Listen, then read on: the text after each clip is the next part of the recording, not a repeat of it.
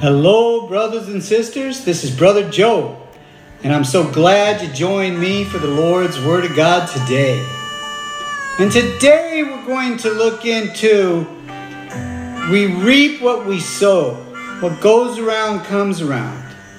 And in the book of Galatians, chapter 6, it tells us that we reap what we sow. And so we're going to look at Paul, who was Saul before he became Paul, to see an example of that. So if you brought your Bibles today, brothers and sisters, please turn with me to the book of Acts, chapter 9. And we'll read verse 3. As he journeyed, he came near Damascus, and suddenly a light shone around him from heaven. Then he fell to the ground, and he heard a voice saying to him, "Saul, Saul, why are you persecuting me?" And that's Jesus, brothers and sisters, talking to Saul from the sky. And he falls and he trembles. And you know the story. When he gets up, he's blind. And the people that are with him lead him to a house in Damascus. And we'll start reading at verse 10. Now there was a certain disciple at Damascus named Ananias. And to him the Lord said in a vision, "Ananias." And he said, "Here I am, Lord." So the Lord said to him, "Arise and go to the street called Straight, and inquire at the house of Judas for one called Saul of Tarsus. For behold, he is praying. And in a vision he has seen a man named Ananias coming in and putting his hands on him so that he might receive his sight." Then Ananias answered, "Lord, I have heard from many about this man, how much harm he has done to your saints in Jerusalem. And here he has authority from the chief priests to bind all who call on your name." But the Lord said to him, "Go, for he is a chosen vessel of mine to bear my name before the Gentiles, kings, and the children of Israel. For I will show him how many things he must suffer for my name's sake." So, brothers and sisters, you see, the Lord is going to use Paul in a mighty way. He's going to preach to the Jews until they don't want to hear him anymore. And they're all fearful of him because they all know that, wait a minute, he was persecuting Jesus and now he wants to preach Jesus is the Christ. But see, God revealed himself to him in the sky, literally. You see, Saul was a Pharisee and a son of a Pharisee. And he knew all about the old text. And he knew how to follow God religiously. But he thought Jesus was an imposter.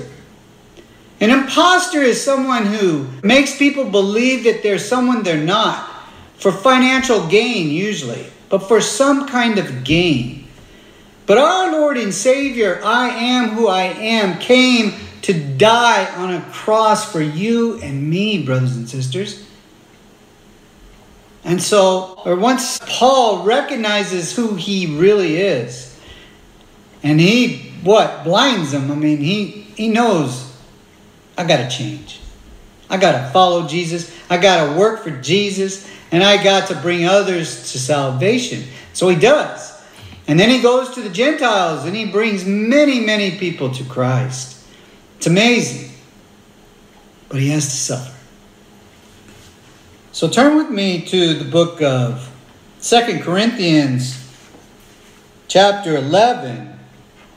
And we'll read verse 24 and 25. Now Paul is talking in 2 Corinthians chapter 11.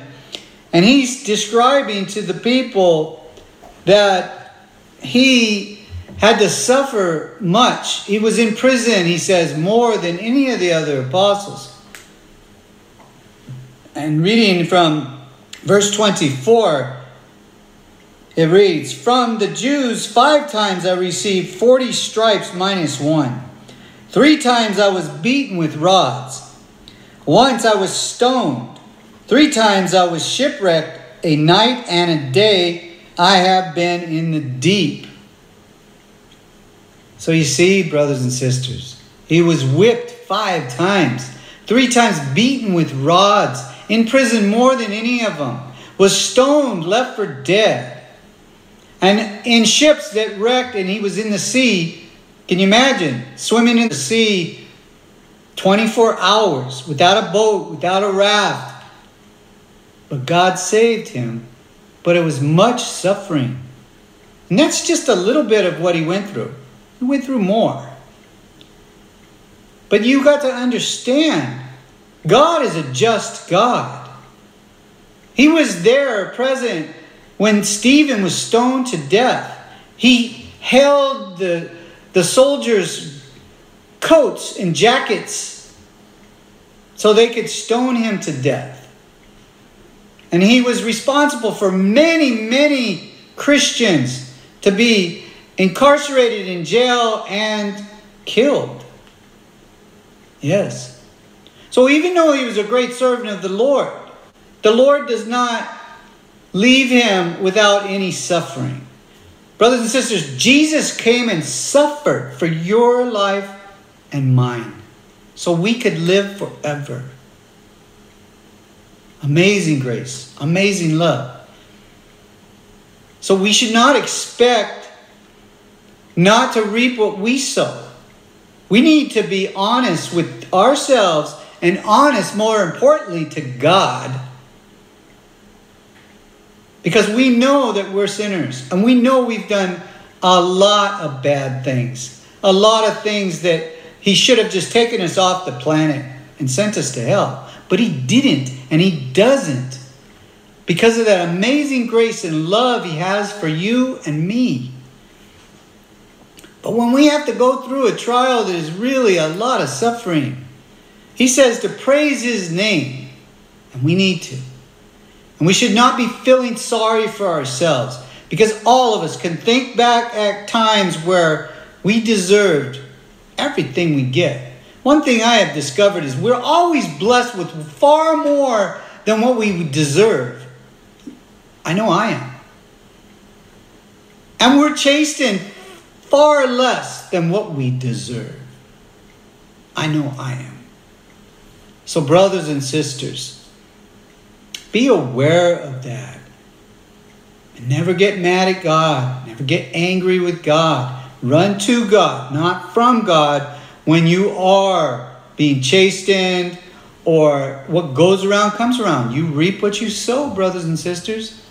It tells us that, and you do. And Paul, who was Saul, who persecuted the Christians, had to pay a price. He had to suffer with Christ. The Word of God says we must suffer with Christ. But we'll never suffer like Christ did. And he didn't deserve it, brothers and sisters. Always remember that. So keep that upward call. And we know that Paul is with our Lord and Savior in the paradise of God to have life, eternal life. And you and I, brothers and sisters, want to do the same. Amen? Amen.